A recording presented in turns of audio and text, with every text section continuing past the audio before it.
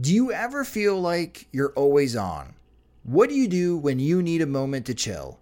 How do you like to hit the reset button to get ready for what's next? These days, everything is go, go, go. It's nothing but nonstop hustle all the time, with working from home and trying to stay in touch with friends and family, a million pressing social issues, and an expectation to always be on 24/7. Sometimes you just need a moment to turn off and hit reset. That's when you reach for Coors Light. It's made to chill.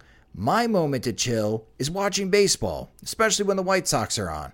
I like to have a Coors Light beside me. It's a great beer to have watching the games, as it's cool and refreshing as the Colorado Rockies. And even the mountains on my cans turn blue, telling me that it's time to hit reset. Sit back, relax, and hunker down for an evening of White Sox baseball. So when it's time for you to unwind, reach for the beer that's made to chill. Get Coors Light in the new look delivered straight to your door with Drizzly or Instacart.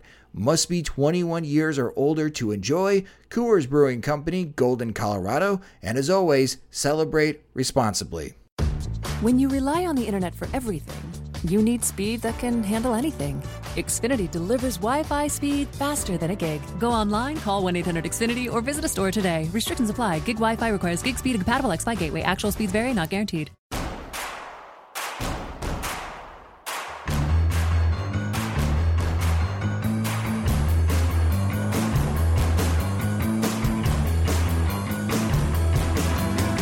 From your favorite source for Chicago White Sox talk, delivering news, interviews, analysis, and more.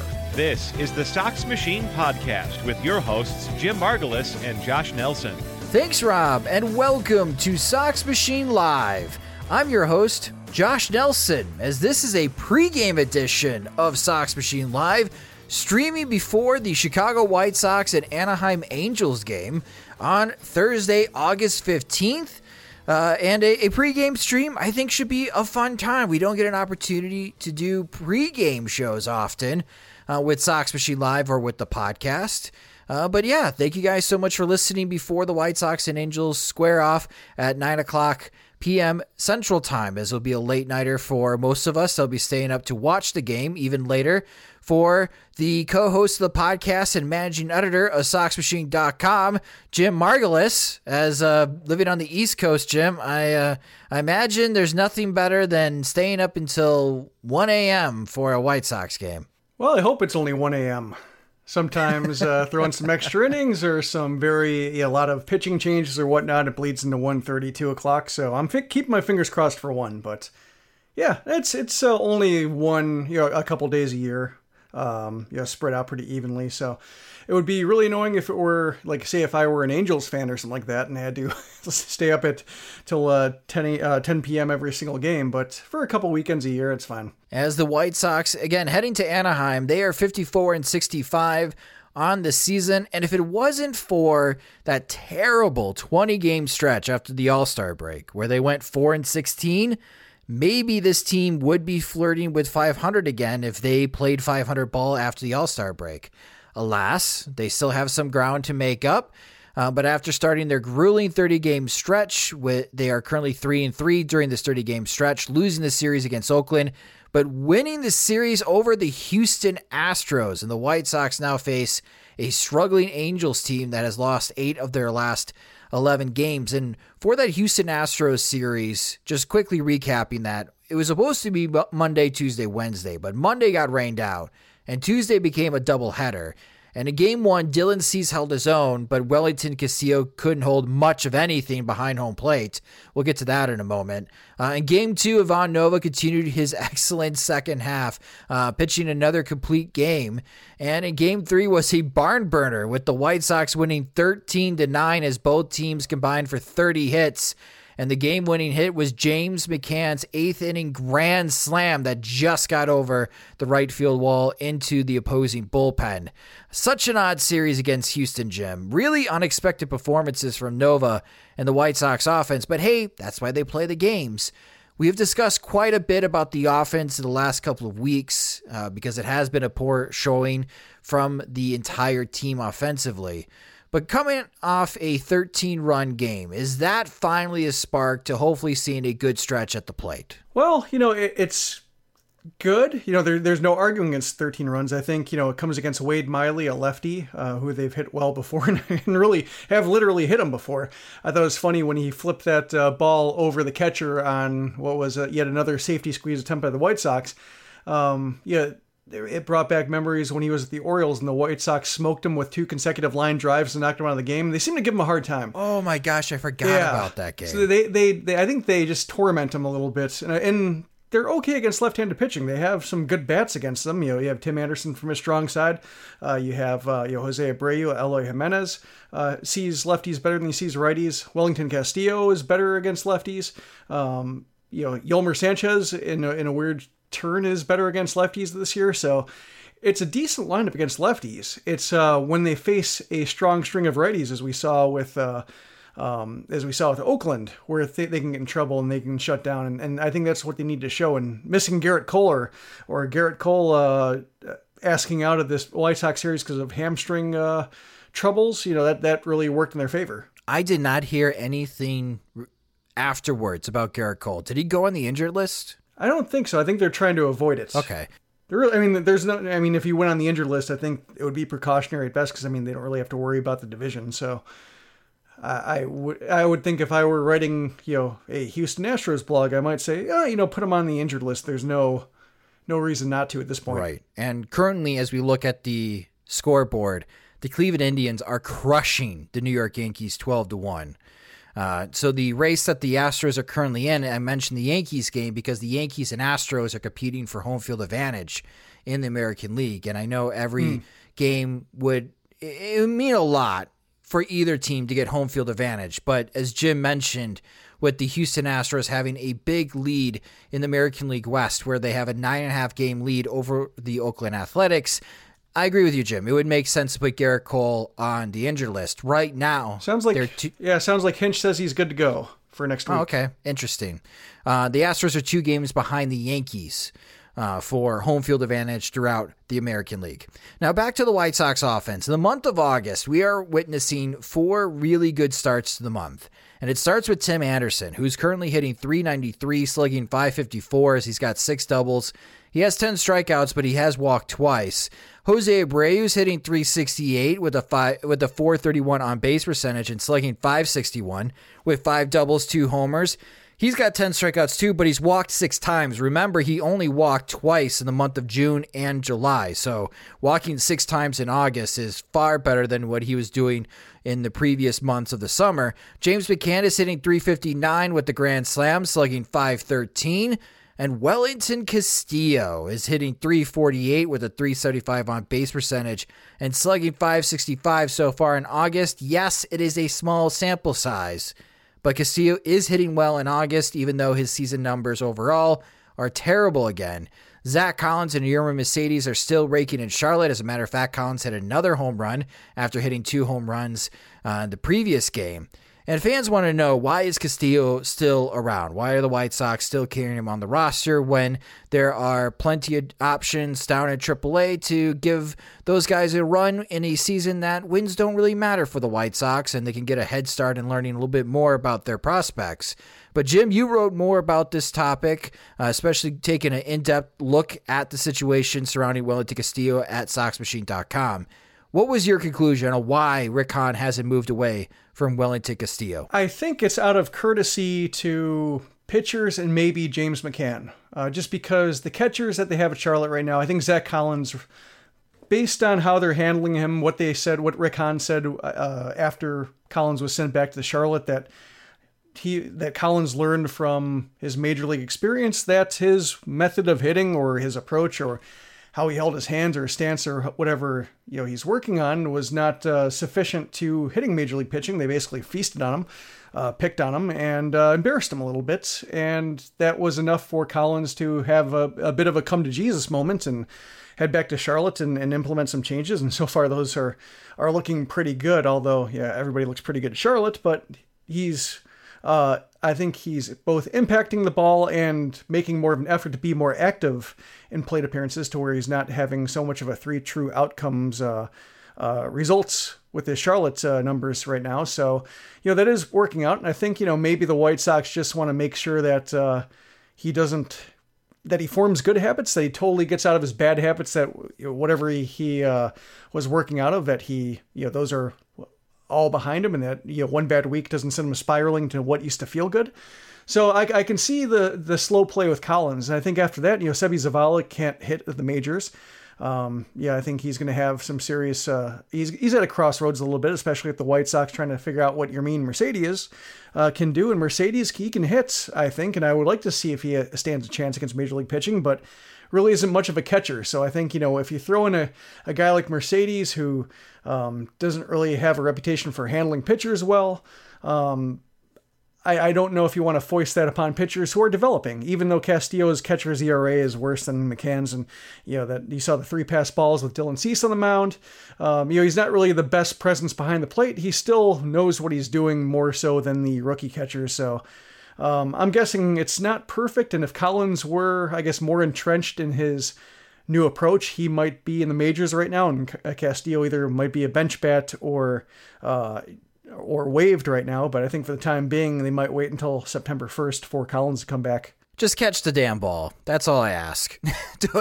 The 3 pass balls are inexcusable. Yeah, I'm hoping that was like the weird start time and the low sun and the shiny batter's eye that was doing it for him, because you don't see many 3:40 start times. And but I guess we'll find out next time out, just how bad his receiving was. We'll find out tonight. He is going to be behind the plate catching Lopez. So we'll get to previewing that game and go through the starting lineups. But, another popular talking point after the Astros series, especially after Tuesday night, was Ivan Nova's start against Houston with the complete game. And there are some White Sox fans getting out in front, especially on Twitter, arguing for the team to bring Nova back in 2020. Again, Nova is a free agent after this season. And when you look at his second half, in 7 starts, Nova has a 2.27 ERA with 2 complete games and 47 2/3 innings pitched. And, the strikeouts are low. He's not striking out a lot of hitters. There's a lot of contact, but not a lot of hard contact. And according to baseballreference.com, for the season, Ivan Nova is at 2.2 wins above replacement. This is his best season, according to Baseball Reference, since 2013 with the New York Yankees, where he was a 3.3 WAR pitcher.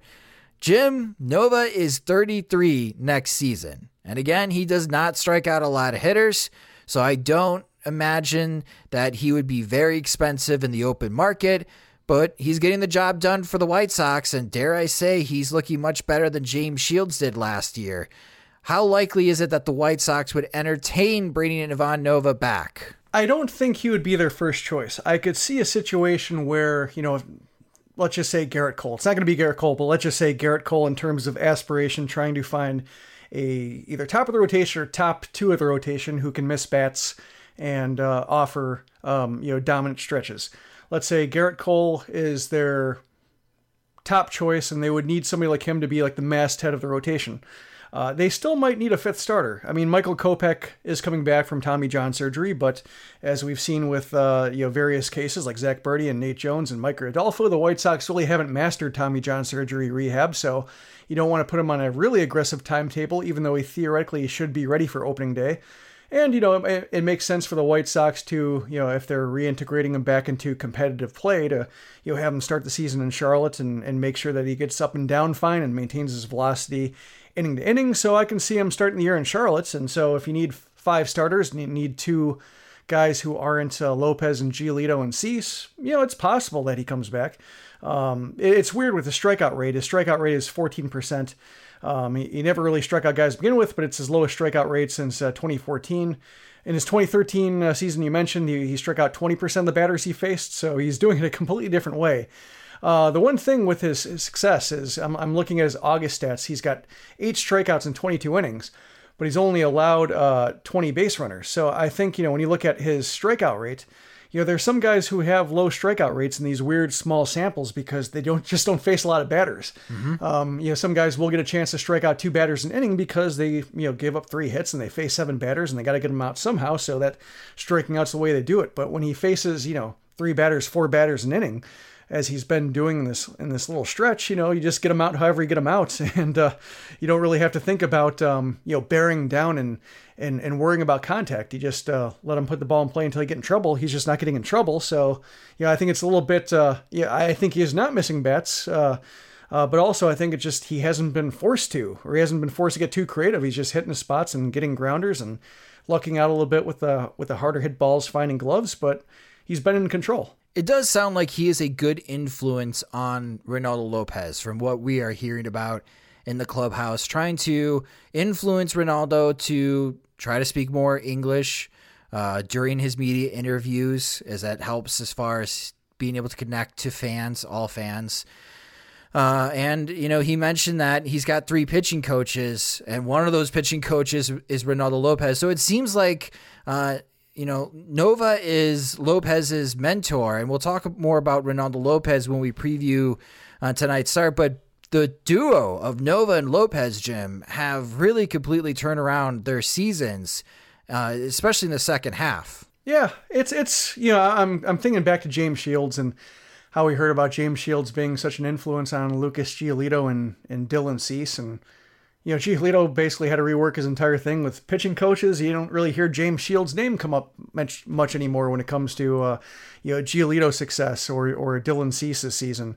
So I think when it comes to the, impact veteran starters can make, I think it's real. I think there's something to learn about facing hitters, going about your preparation, learning from how to bounce back from failure, and how to make changes inning to inning. So I think there's something to it, but I think when it comes to the big picture, year to year, bringing a guy back because of relationship, as Giolito shows, people do move on, and I'm sure Shields helped him out in a lot of ways, but succeeding wasn't necessarily one of them. And as we've seen without Shields back and Giolito having a breakout season, I don't think that should really be too big of a consideration, just more of a bonus than an actual driving factor. My early prediction is that the New York Yankees will sign Ivan Nova this offseason, taking over CC Sabathia's role in the starting rotation, being that 5th starter. And that's kind of funny, just because Nova points to Sabathia a lot as somebody who he learned the craft from and learned to be a lighthearted presence in the dugout and not take failures too much to heart, because it's a long season, it doesn't do any good, and so he points to Sabathia as a role model in many ways. Yeah, and again, Nova will be 33 years old, so if he wants a chance to make it into the postseason and possibly get a World Series reign, I mean, hey, the New York Yankees would be a great option for him. And like I said, the Yankees have been pretty strategic as far as their spending. I don't think they're going to be someone that goes after someone like Garrett Cole.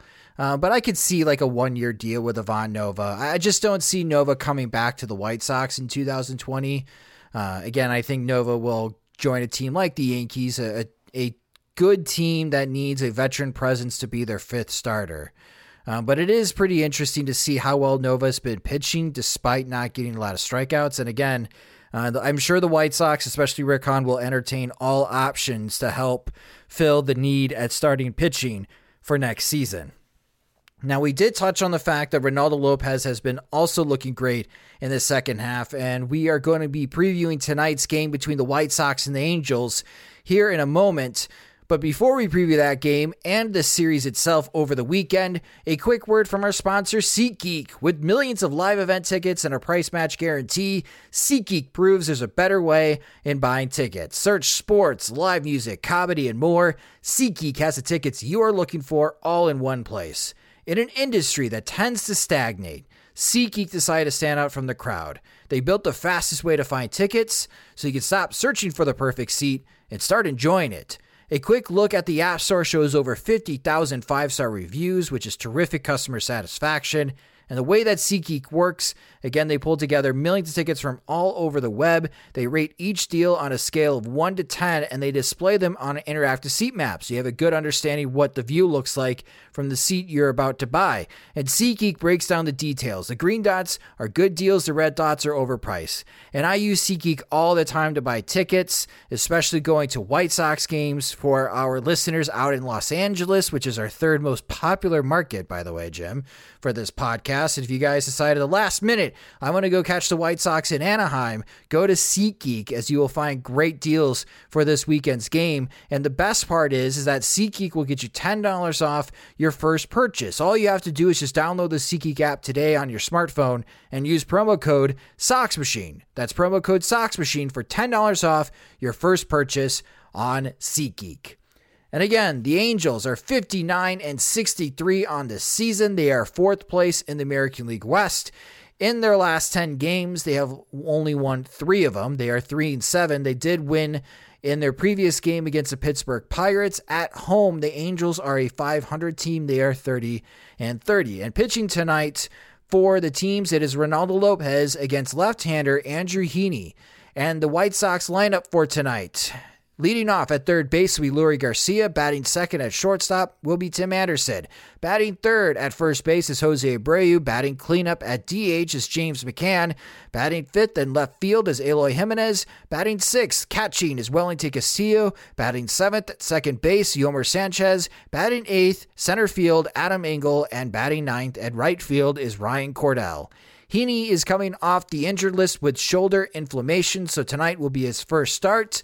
He is a 3-pitch pitcher, throwing a sinker, curve, and change with those pitches in order of the amount thrown.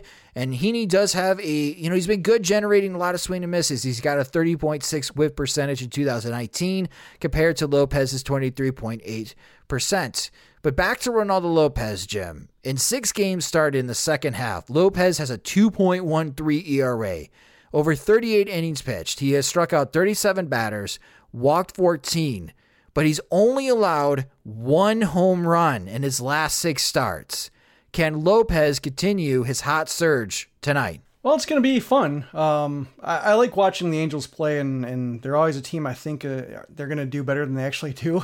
Part of it's injuries. They have a hard time keeping pitchers healthy, but their lineup, especially Trout and Ohtani being back and hitting the ball really well. They have some guys who can lift and elevate. So it's going to be a test for him. And I think Trout usually fares well. I mean, he fares well against everybody, but I think he's had moments against the White Sox. So I think, you could see him get up a couple homers, but they've been struggling. The Angels have, and struggling to get on base and in some areas. So I can hopefully solo shots. I'm thinking. I think he's going to give up 2, but I think they're going to be solo shots. 2 tonight. You're going with 2 home runs Lopez will give up? Yep. Oh, man. A little bit of regression. Man. But not bad. Just, I think that might be the form of damage it takes. So, Mike Trout has the largest contract in all of sports at $430 million. And the first thing that I look up when I Google Mike Trout is his new home in Newport Beach that he just bought. $9.15 million. Man, how awesome would it be to be terrific at baseball and buy a $9 million home, Jim? Yeah. I know your house is up there. Oh, yeah. I'm sure. It's about, just doing the math real quick, probably about 80 of my houses. Well, you know what? Take it. Yeah. So Trout this year on Baseball Reference, his WAR is 7.7. His career WAR is already at 71.9. His OPS plus, which is very similar to his weighted runs created plus, is at 185. And his OPS is at 1.093. And because of his season, for his career, he has a 1,000 OPS now, Jim.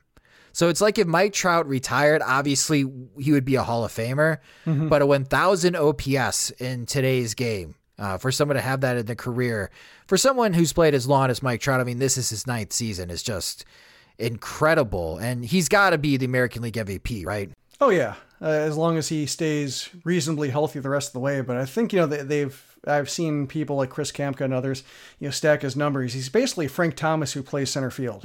Isn't that crazy? Yeah, and you just picture that, and you just picture how good Thomas was and how enjoyable it was to watch him play every day. And then you just picture him like being able to run, steal, 20 bases a year and hit 40 home. It blows your mind. And they, people make arguments for him being, the best player who's ever played, and it's hard to argue with it right now. Just his not the best hitter who ever hit, but when you just think of how he's been playing since day one, basically, and the value he's provided, and being, the perhaps, I would say maybe top 5 center fielder, especially in the American League. He's not like Andrew Jones good, but he's nobody's going to move him off the position anytime soon. So yeah, it's just it's fun watching him play. And one of the nice things about a rebuilding season like this is that if Trout kicks your ass, it's kind of fun. It's neat to see the greatest players doing great things. Yeah, Cody Bellinger hit his 40th home run of the season today, breaking a tie with Mike Trout. Trout came in tied for the league lead in home runs. He already has 39 home runs, and he's one of the league leaders in walks. He's already walked 96 times. I don't think there's a White Sox hitter this season that's going to come even close to 96 walks. I don't think there's anybody with a third of his total. Oh, don't tell me that, Jim. No, I'm not looking that up. Not looking that up. Staying positive. Trout's on base percentage for the season is .439, which would be the lowest that he's had since 2015. Yeah, Yoan Moncada leads the way with 31 walks. Moncada, how? He's not even walking that much this year. Not like last year. You know who's second? Yonder Alonso. We're done. We're not looking at walks. No. But yeah, Trout has more than 3 times as many walks as the White Sox walk leader. Oh, man, that's just one of those stats. You have to laugh at it. You gotta laugh. You have to laugh at it because teams are so afraid of facing Mike Trout, right? That you put him on base all the time and he can still burn you, but he's still one of the league leaders in home runs. It's simply incredible. So that's going to be one of the things I'll be watching, and hopefully Ronaldo Lopez finds a way to maneuver around Mike Trout, at least limit the damage and keep the White Sox in the game, because facing Andrew Heaney this is going to be his 4th career start against the White Sox, and it's been spread out over the years. He made 2 starts in 2015, and he made 1 start last year, but he has previous success against the White Sox. In 18 2/3 innings, he's only allowed 3 earned runs. Last year in his start against the White Sox, he was incredible. 7 scoreless innings, only allowing 3 hits, walking none, and striking out 12. But as you mentioned, Jim, earlier in the show, the White Sox are having some success offensively against left-handed pitching. And even though Heaney has this past success against the White Sox, and he is coming off the injured list with shoulder inflammation, how do you think the offense will handle Heaney tonight, a lefty that throws mainly a 93-mile-per-hour sinker? I think when he had earlier success against the White Sox, he was that like lefty changeup artist who tended to give the White Sox fits. Anybody in the profile, I guess Tommy Malone might be like the archetype of the unimpressive lefty who the White Sox cannot figure out. Heaney was in that mold, and now he's throwing a bit harder, throwing the sinker more often, but he's getting away from his changeup. So if you think that he's just like sinker slider now, and also he might be a little bit limited in effectiveness because of the shoulder issue and rehabbing from that, I think they have a shot. They've had better at bats, and they're able to stack righties. Like they can't really stack lefties against a good right-handed pitcher, but against a decent lefty, they can make them sweat. So yeah, I think that they can break out of it tonight. So I think there are going to be some runs tonight, basically. But when you look at Lopez, I feel like there's going to be some aggression for him. But on the other hand, I think they can do the same for Heaney. I think there's going to be a lot of run opportunities this weekend for both teams, especially as far as the Saturday matchup. So let's take a look at the rest of the weekend series between the White Sox and the Angels. On Friday, again, 9:07 p.m. Central Time start. It is Lucas Giolito on the mound for the White Sox against Patrick Sandoval, who will be making his 2nd career start for the Angels. So an opportunity for the White Sox facing someone that's still pretty green. On Saturday, 8:07 p.m. Central Time start. Possibly Hector Santiago, that has not been confirmed yet for the White Sox, but he is lined up to make that start against Jose Suarez, who's making his 4th start with the Angels this season. And on Sunday at 3:07 p.m. Central Time, it is the battle of the rookies. Dylan Cease against Griffin Cannon. Should be a fun game. But again, the White Sox for the rest of the series, Jim, are facing new pitchers that they really haven't faced before. Is that going to be a disadvantage for this White Sox offense? I don't think so. I think they've been, I would have to look it up, but I think they've had more success against these kind of anonymous rookies than they've had in the past, because I remember that being a common complaint. So anytime they face, they have some success against a relatively obscure pitcher, I filed away, so I had to look it up. I think they've been faring okay in that regard. But Suarez, you mentioned him, and 15 homers in 49 innings. They've given up a lot of homers, the Angels have. So, and they also don't have, looking at their innings totals, they've just had to use a lot of pitchers. For whatever reason, like whatever the Angels have, they just cannot keep pitchers healthy. But yeah, down the line, 23 homers and 84 innings for Cahill, 16 over 96 for Pena, 15 over 49 for Suarez, 14 over 51 for Barria. 14, it's just like they've got homers. So I think I'm hoping that Abreu and Jimenez and even Wellington can keep it going, because Castillo's been hitting for power recently, and I think he is. He was always, there's no good reason why he should be hitting under 200 the whole season. So I think there is some regression for him, taking the positive way. But elsewhere, I think this is a time to eat a little bit. I think the White Sox are going to have a good weekend in Anaheim. I think they can win 3 out of 4. And when I posted this Twitter poll on how many games the White Sox win this weekend, 62% of our fans listeners said 2. They thought the White Sox could split, and I could see that with Thursday and Friday with Lopez and Giolito on the mound, going in the White Sox favor, and then Saturday, I'm really iffy on Saturday. And Sunday, we'll see if Dylan Cease can hold his own. I mean, what a great test for Cease, going up against Houston, holding his own even though walks were an issue. And then his next start, he's facing the best hitter on the planet in Mike Trout. Great learning opportunity for him, and we'll see how he handles that as we recap the series on Monday's Sox Machine podcast. But is there anything else that you are paying attention to in this 4-game series for the White Sox, Jim? Well, I'm looking it up because I have the vague recollection that the White Sox generally don't play well in Anaheim. And since 2016, they're 2-8 in Anaheim. 7-14 against the Angels overall, but 2-8 in Anaheim. So that's why that's what keeps me from being a little bit, I guess, from going 3-4, even though I think, the offense is there and the Angels are limping themselves, and, it's a good time to play them. So I can see where you're coming from, but just, I would be more inclined to say 2. And I'm going to say that, or I'm hoping that's not going to be the case, but it seems like the White Sox bullpen is wobbling a little bit. I think Evan Marshall's been, his run as like a decent 7th inning reliever is, in jeopardy.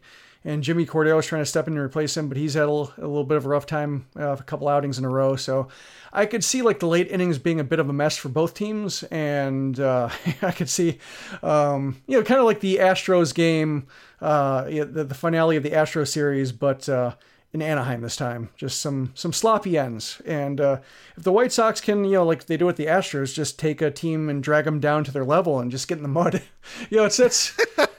that's fine. That's kind of what I was expecting more of this season. Just some iffy pitching, but some good offense and just some ugly slugfests. And I think if they have more of those games the rest of the way, that's a pretty good sign.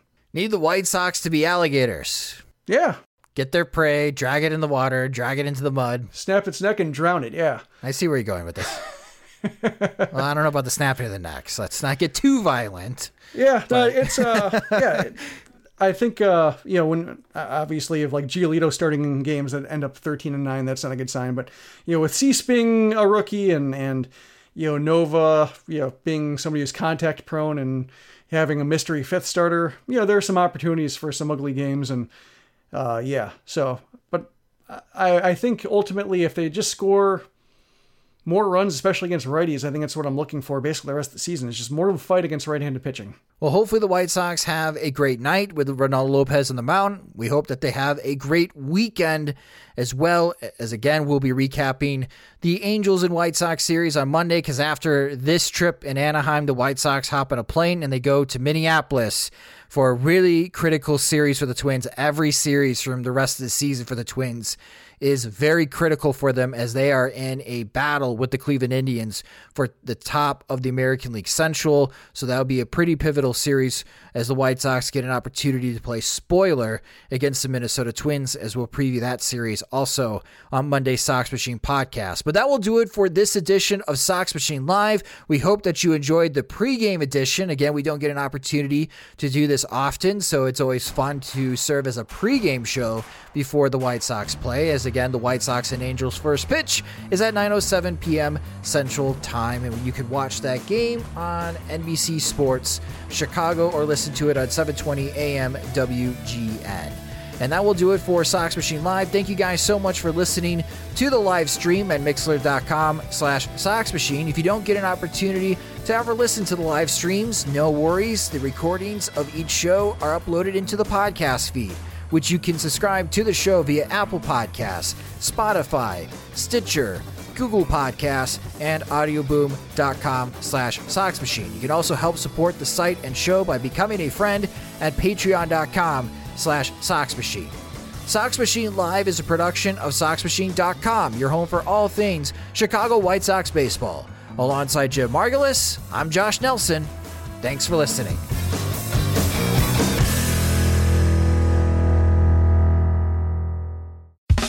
Pop some new Cascade in your dishwasher with 50% more cleaning power. 50% more cleaning power. New Cascade does it better. 50% more cleaning power. New Cascade does it cleaner. Switch to new Cascade Platinum with 50% more cleaning power. No need to rinse your dishes, and it's even strong enough for the quick wash cycle. New Cascade Platinum. Pop some new Cascade in your dishwasher with 50% more cleaning power. For the ones standing guard, for the eagle-eyed, for the knights in shining armor, and for all those who support them. We are Grainger, your experienced safety partner, offering supplies and solutions for every industry, committed to helping keep your facilities safe and your people safer. Call, click Grainger.com/safety, or just stop by. Grainger, for the ones who get it done.